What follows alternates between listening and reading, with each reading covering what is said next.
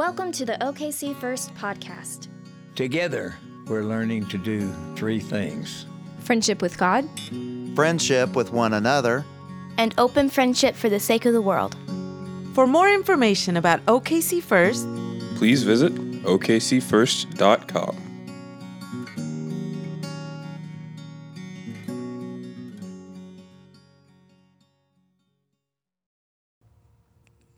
Today's passage comes from the book of Matthew, chapter 16, verses 21 through 23. From that time on, Jesus began to show his disciples that he must go to Jerusalem and undergo great suffering at the hands of the elders and chief priests and scribes, and be killed, and on the third day be raised. And Peter took him aside and began to rebuke him, saying, "God forbid it, Lord, this must never happen to you." But he turned to Peter and said, "Get behind me, Satan. You are a stumbling block to me, for you are setting your mind not on divine things, but on human things." This is the word of the Lord. So, that's Gemma. And Gemma is our new worship intern, hails all the way from Scotland. Let's welcome Gemma to the team today.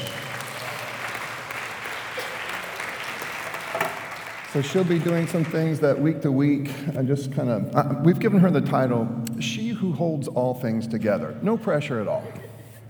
But she'll do some things week to week that kind of just smooth things out for us. How about an update on the offering last week? We came to you and said, man, we really need $2,500, and we raised $6,000 for Kenyatta. It's a beautiful thing. And now we have to make decisions on what to do with the extra money, which is a great problem to have. It's not really even a problem. But here's what I would say.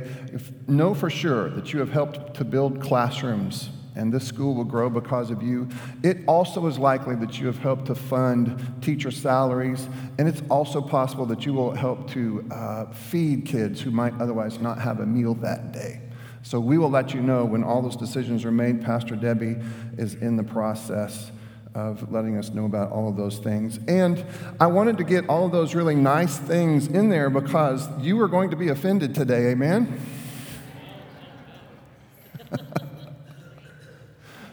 I want you to think to the moment of your salvation. Now, some of us don't have that moment etched in your memory, but some of you do.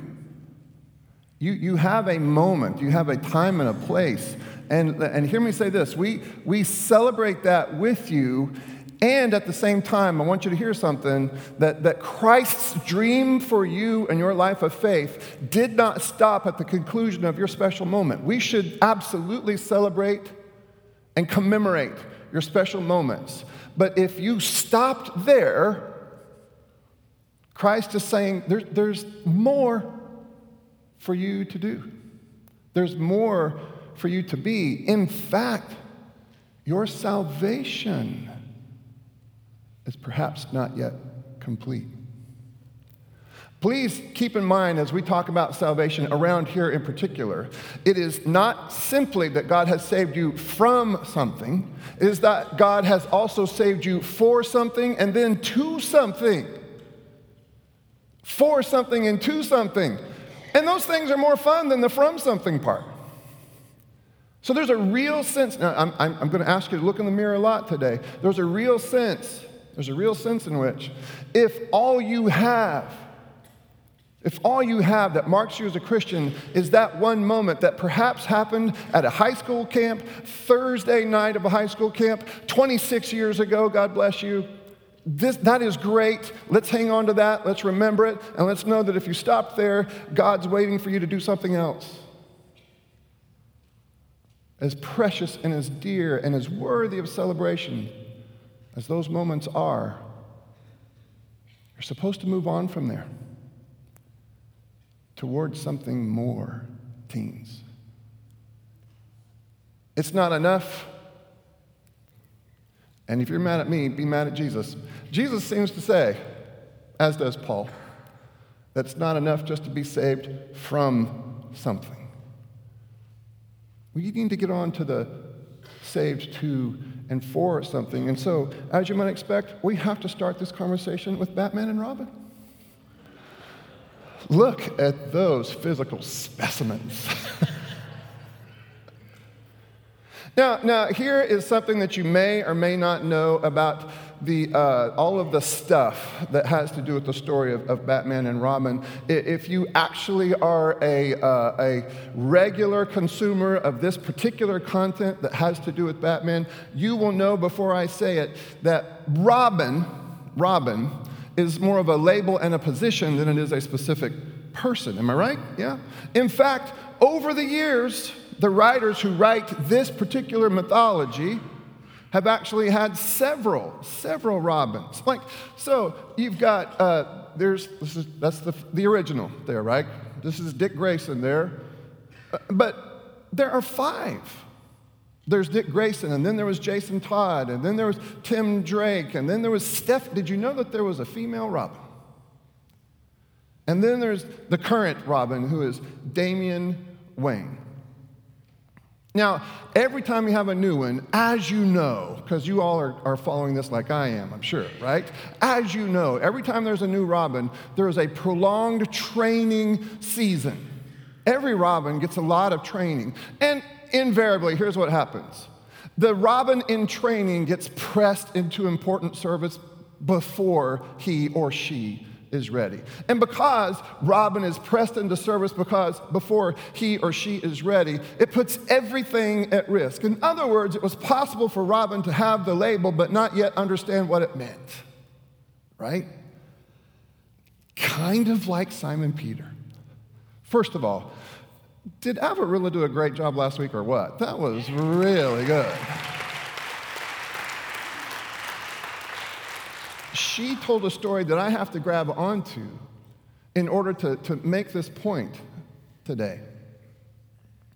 If you remember, last week, Simon Peter, a little bit like Robin, he had this label bestowed upon him, right? Here's how the conversation went. "Who do you say that I am?" said Jesus to all the disciples. And Simon answered, "You are the Messiah, the Son of the living God." And Jesus high-fives him, that's what's in my Bible, high-fives him and says, "Blessed are you, Simon, son of Jonah, for flesh and blood has not revealed this to you, but my Father in heaven. And I tell you that you are Robin." Kind of get what I'm saying here? You are Simon Peter. You are Peter. This is the label. And on this rock, upon this confession, I will build my church, and it is something else now, Peter. This church that I'm going to build, the gates of hell itself will not prevail against it. And everybody knows that gates don't move, right? So in other words, what he's saying here is we are going to be a campaign. We are going to be a movement. We are going to be an initiative. And by the way, Simon Peter, you are crucial to this. We're going to make this work. You can just see Simon Peter puff up like, yes. I am Simon Peter. He probably went looking for a name tag immediately, right?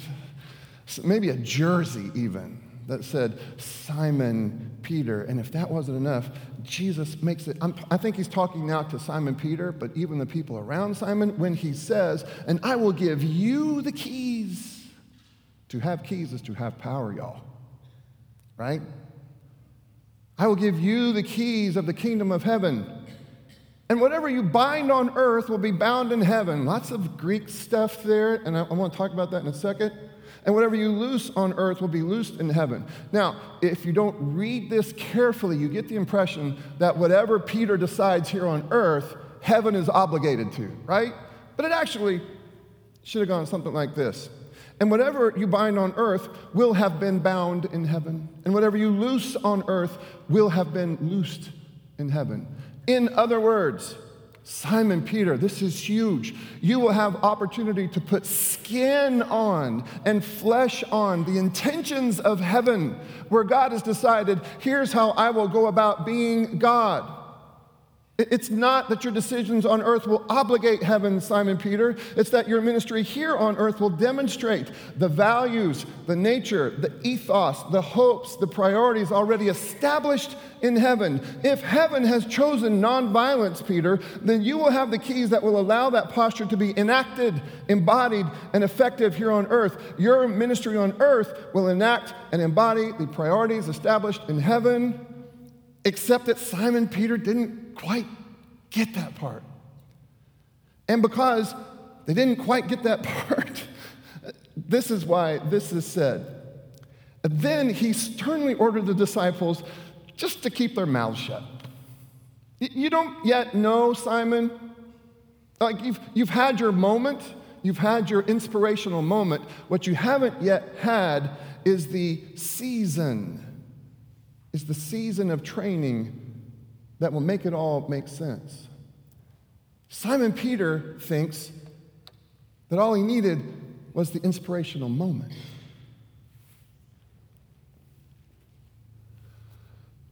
Okay, it's okay. It's Labor Day weekend. We have a little smaller crowd. It's probably fine. I'm talking probably to the core group here, right? This is the core group. The core group needs to understand that Christianity, you can even hear it in the word itself, in the label, in the title of Christianity. Christianity intends for you to be more and more and more like Christ.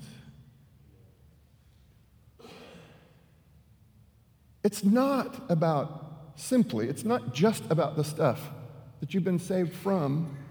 It has more to do with who you are becoming. Are you becoming Christ?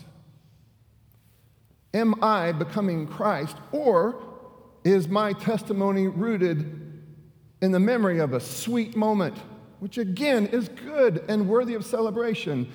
Just so you know, though, Jesus wanted that to be the starting line and not the finish line. Was it for you a starting line? Are you today investing in your life of faith?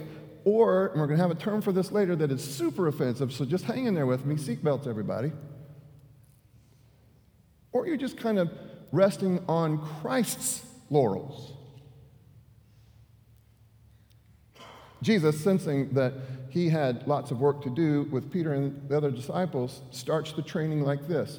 From that time on, Jesus began to show his disciples that he must go to Jerusalem and undergo great suffering at the hands of the elders and the chief priests and the scribes, and be killed, and on the third day be raised.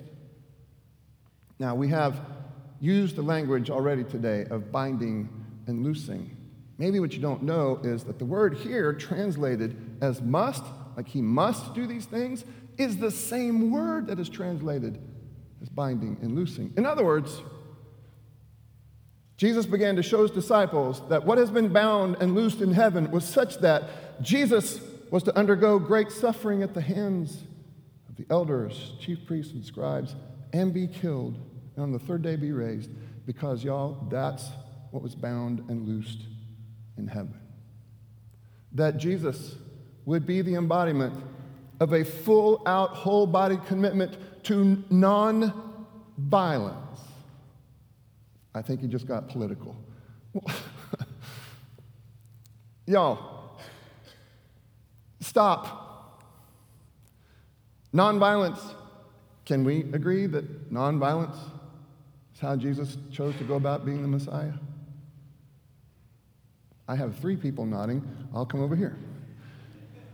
Can we agree that whatever it meant to be the Messiah, whatever it meant to Jesus to be the Messiah, somehow he understood it in a way that he would go about it in nonviolent ways?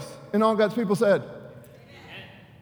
And so Christians, you see where I'm headed to, right? So Christians must be on the path to someday value nonviolence as much as the Savior you claim, who has secured your eternity. And all God's people said a very cautious, yikes.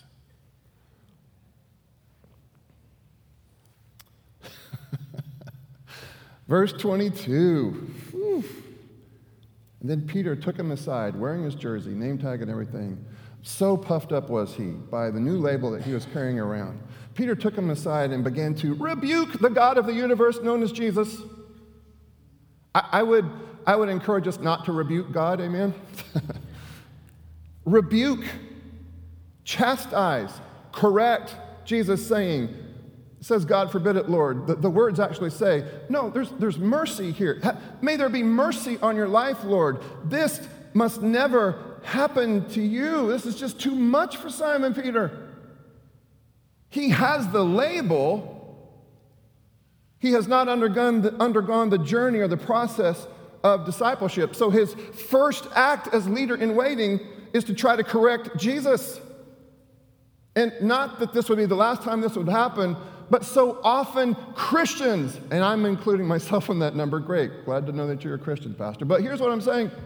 So often Jesus says, cross, and we say, no, crown. I mean, look at us. How often do Christians, now obviously I'm not talking about our sweet church, I'm talking about all those other churches out there, who on a regular basis, whether it's their politics or the way that they do their family relationships, the way they do business, so often out there, Jesus walks around saying, the cross is the way, and we say, no, perhaps not with our mouths, but with our lives, we say, no, the crown, and maybe even the sword, is the way. Jesus. And to Simon Peter, Jesus says, you know, why don't you get behind me, Simon Peter, and even refers to him with this god-awful term, Satan or tempter, because you are tempting me. Simon Peter goes from saint to Satan, from foundational rock to stumbling block, from hero to less than zero. You see, what Peter wants to bind and loose on earth contradicts outright what has been bound and loosed in heaven. Here comes that very questionable term. Here's what Simon Peter has become without knowing it. He's become a vampire Christian. Now, I'm teaching in class for NNU this year. It's in spiritual formation, and so I'm very grateful for it. It comes at a great time. It has shoved me back toward some of these old classics, books that have to do with spiritual formation. Reading a lot of Dallas Willard, and so something that Dallas Willard said not too long ago just jumped off the page at me. He was talking about vampire Christians. And vampire Christians are the Christians who only need just a little bit of Jesus, just a few drops of blood.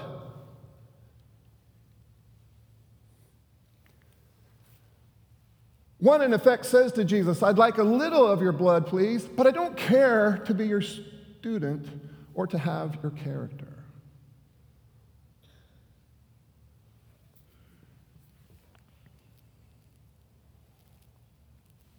I don't care to be your student. Jesus, you seem way farther left than I want to be. Hippie.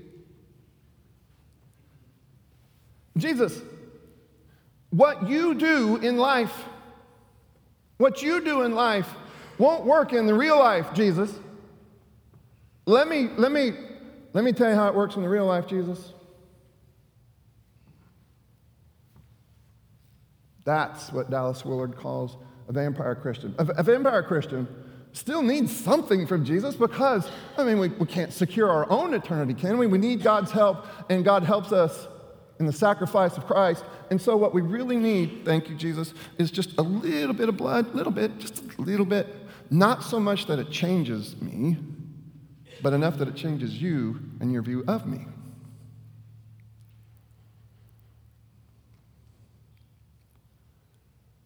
Vampire Christians need only a few drops. My eternity is secured, or at least I hope it is, but my life isn't changed. Salvation, however, has always been more than that. In the same way that a marriage is more than your wedding day memory. A marriage is more than a moment. We know, right, that it's a process, it's a journey, it's an unfolding story, and if it's not, then there is likely to be betrayal and divorce. Turns out salvation is also an ongoing process. It's more than that one-time prayer. How many of us have only a memory of a moment where salvation is concerned? Peter himself has a moment, but he doesn't have the whole picture yet. But because of his moment, Peter thought he now had insight and perspective and authority to rebuke Jesus, all because of that moment. And moments, hear me say it again, moments are great and worthy of our celebration and our memory. That said, a moment does not equate to a lifetime of growth and discipleship. How many of us, at some point along the way, have rested in the former moment without taking the subsequent steps in the journey?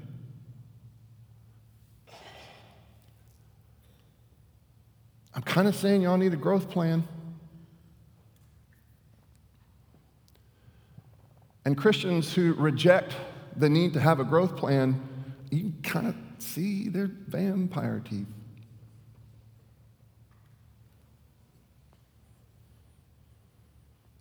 Christ's understanding of discipleship is a full, holistic picture of salvation. It's a process whereby a person, and Peter in this case, learns to bind the right things and to loose the right things, embodying the dreams of heaven and not the ugliness of all that we see around us.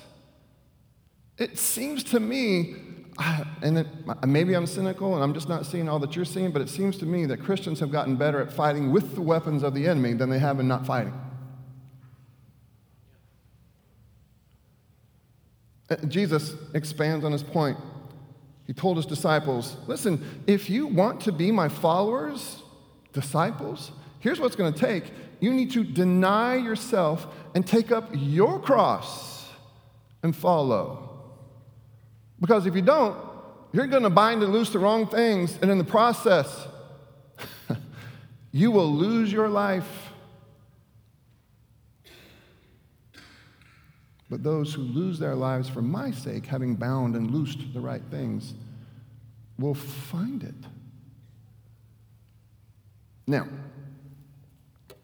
we live in the belt buckle of the Bible Belt. It is not likely that very many of us are going to be asked to die for our faith. It is Oklahoma City, 2023. You'll probably get discounts on all kinds of things if you can let somebody know that you're a Christian. We're not very often asked to be martyrs who die, but we are asked for nothing less, though. Or don't you remember the language of living sacrifices? Living sacrifices, the hope is that living sacrifices would spend just as much as the martyr, or at least would be on the journey, involved in the process whereby one finally gets to the place where you understand the power of being a living sacrifice. All right, John, what do you want us to do? All right. I am very glad you asked because I have some very specific answers. I think that people who want to learn what it is that has been bound and loosed in heaven so that you can actually live out the binding and the loosing of heaven should probably take disciple. Some of you are trying to be Christian without knowing the story that enfolds us as it unfolds. And God bless you, people with the best of intentions, but you have to know the story that you find yourself in, or else you will find yourself in a different story. And disciple, which I believe starts Wednesday, and is led ably by my friend, Jason Smith. Disciple is a great way to figure out what place you have in the story. Y'all, if you haven't done it yet, you really need to. Why? Because it's a part of being saved. It's a part of that holistic understanding of what it means to be saved. as is reinvesting yourself in service, finding some way to reinvest yourself. So, on October 1st, you're not going to believe this, but we're going to have a shorter service. The pastor's going to preach only this long, I promise. We're going to walk out of here at 11:15 and into the atrium. Well, there will be 10 different tables and 10 different ministry areas and 10 different people saying, you can help me do this. And I've asked them, please have your lists of needs very specifically defined. It can't just be, hey, help us fix Africa. That's too big. But there are specific things that you can do to help our neighborhood empower, to help with the live stream effort, to help in the effort that we have in Africa, to help, by the way, can I announce this? Yeah. Our new ministers of hospitality, Paul and Kelly Baker. Yeah. So, if you haven't yet picked up an oar to help us row this big thing, it's probably going to be Paul or Kelly, and they're very hard to say no to. They're going to ask you, how can you help us make this place more hospitable? So on the first, we're going to say, yeah, the benediction is meant to send you into the atrium where you would have an opportunity to sign up to reinvest yourself, because the cycle of Christian life and the cycle of salvation is not completed unless you reinvest yourself.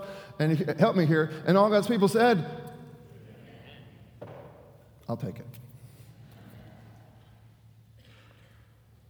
John, I need some more. What does it look like for me to carry my cross in Oklahoma City and the surrounding areas? What does it look like to carry my cross in 2023?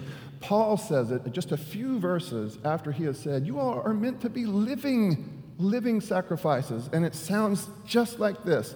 Let love be genuine. Hate what is evil. Hold fast to what is good. Love one another with mutual affection. Outdo one another in showing honor. Do not lag in zeal. Be ardent in spirit. Serve the Lord. Okay, this is about to get really personal and really basic.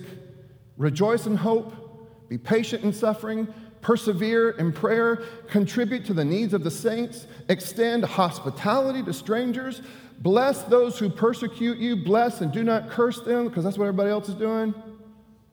Rejoice with those who rejoice, weep with those who weep, live in harmony with one another, do not be haughty, but associate with the lowly, do not claim to be wiser than you are. This is tough, but this is what Christians who are being saved are asked to do. Do not repay anyone evil for evil, but take thought for what is noble in the sight of all.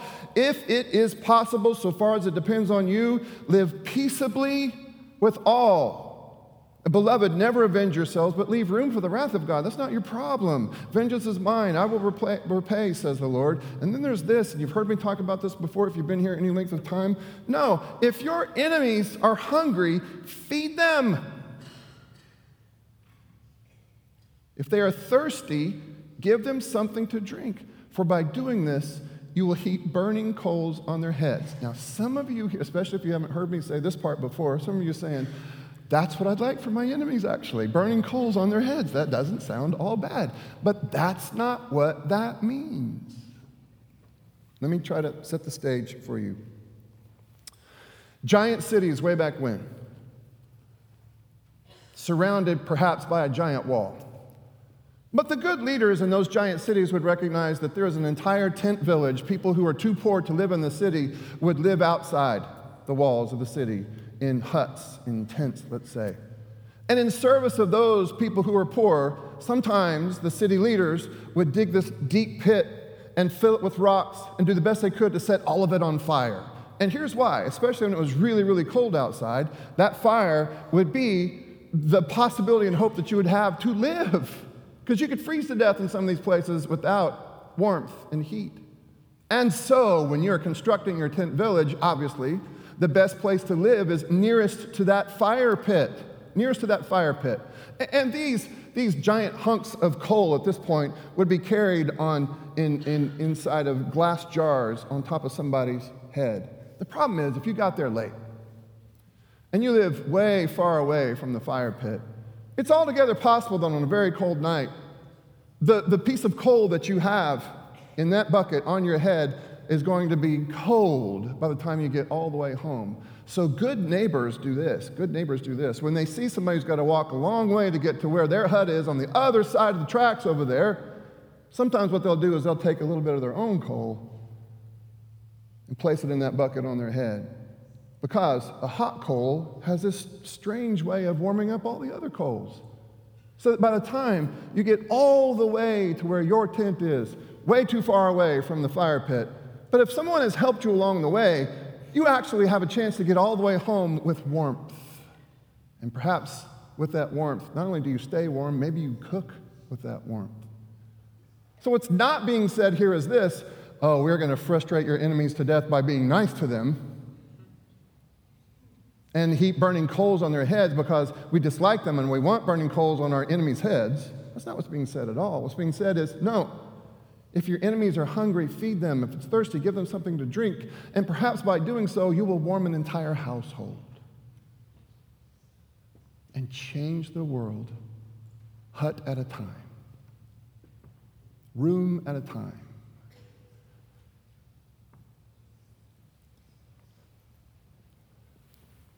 Christian, if in your skirmishes and struggles and fights with your enemies, if you find yourself fighting with the weaponry of the enemies, you have not yet fully understood what salvation hopes to do in your mind and heart.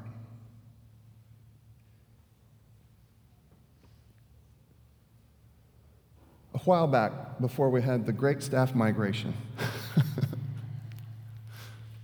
we were reviewing a decision made by a board far away from us that we deeply disagreed with and we found to be troubling and even dangerous, and recognized that it was such a troubling and dangerous decision that perhaps even the people who made the decision were going to suffer consequences. And you'll not be surprised, but Britt Bolerjack says, well, I know what we ought to do. We ought to get organized, get ready, and send these people cookies.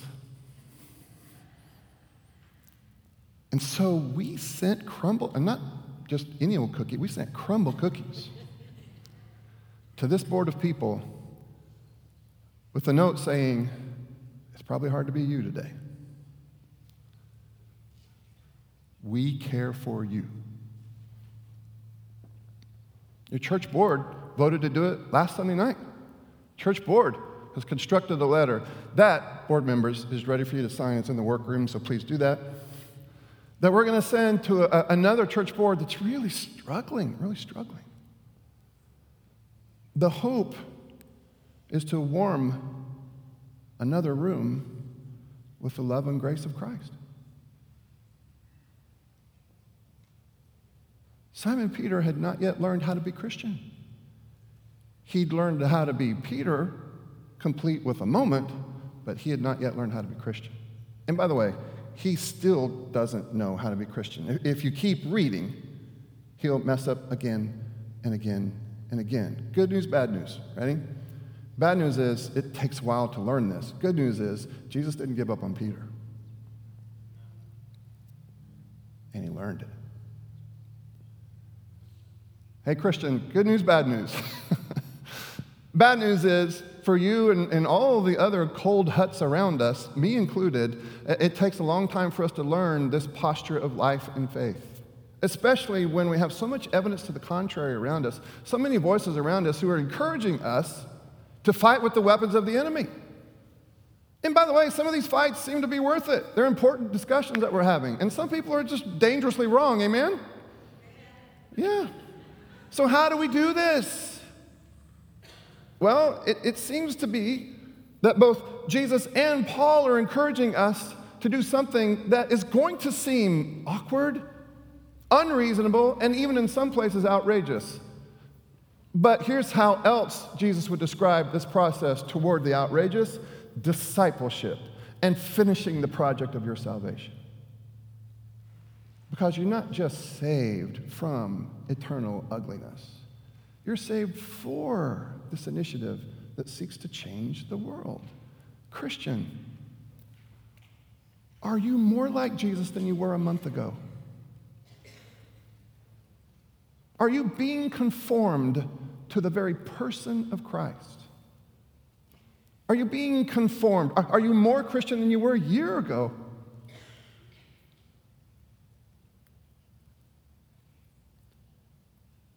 The grace that's being spent on you, the grace that's being spent on me, has in mind something more than just rescue from eternal damnation. It has in mind world change through you, disciple. All the world that you can reach in the course of your job, in the course of your family life,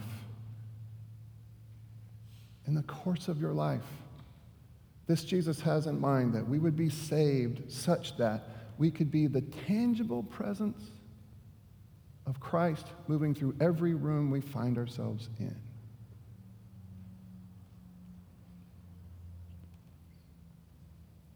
This kind of growth is intentional. It's not accidental. You need to intend to grow toward Christ-likeness. So do I.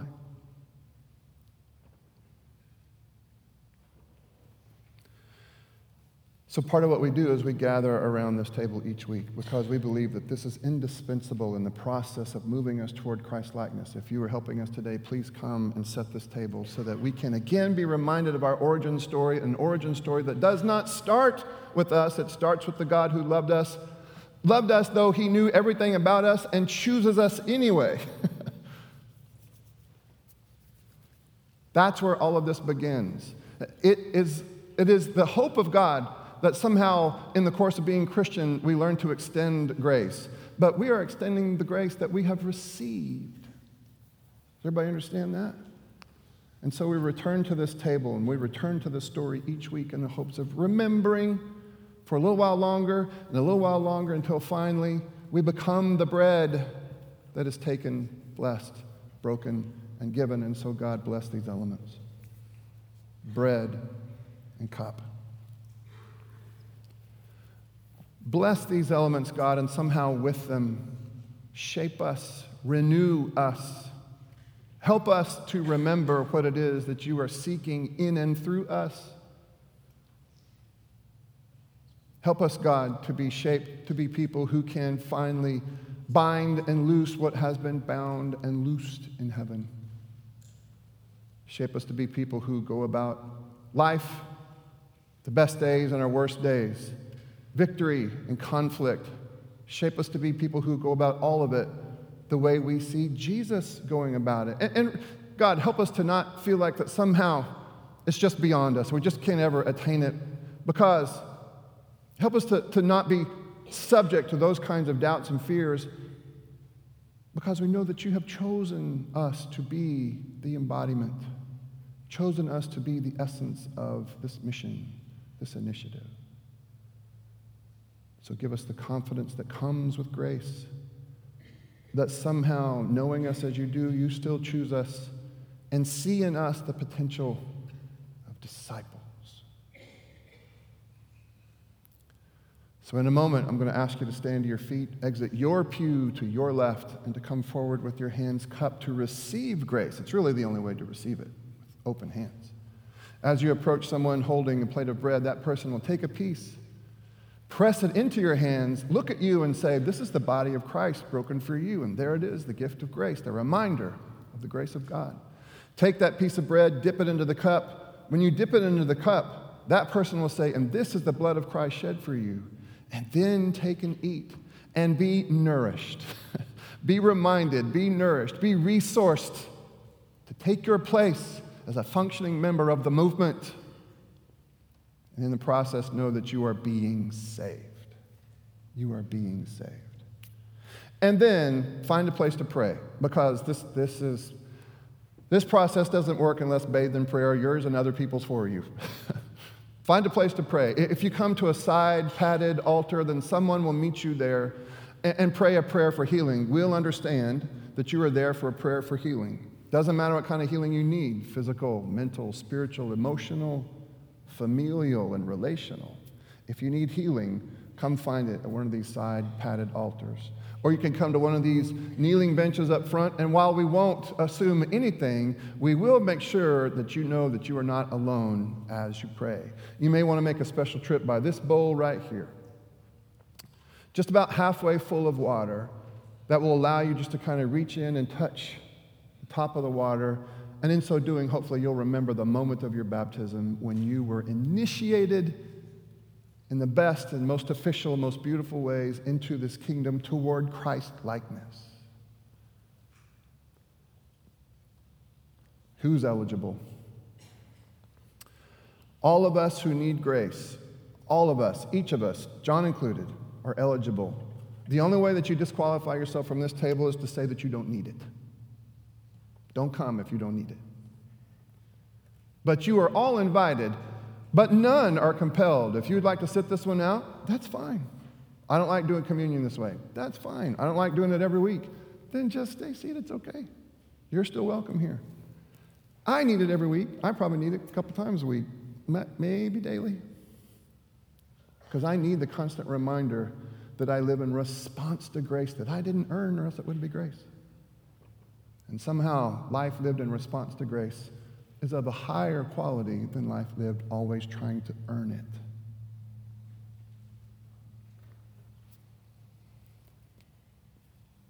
It was on the night that he was betrayed that our Savior took bread and he blessed it and he broke it and he gave it to his disciples, saying, "This is my body broken for you.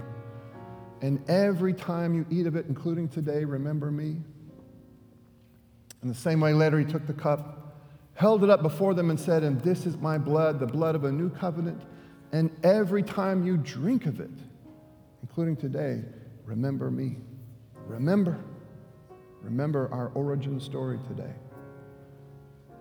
And now all across the sanctuary, if you would, stand to your feet, exit your pews to the left, and come forward to receive these gifts of God, meant to resource and nurture the people of God.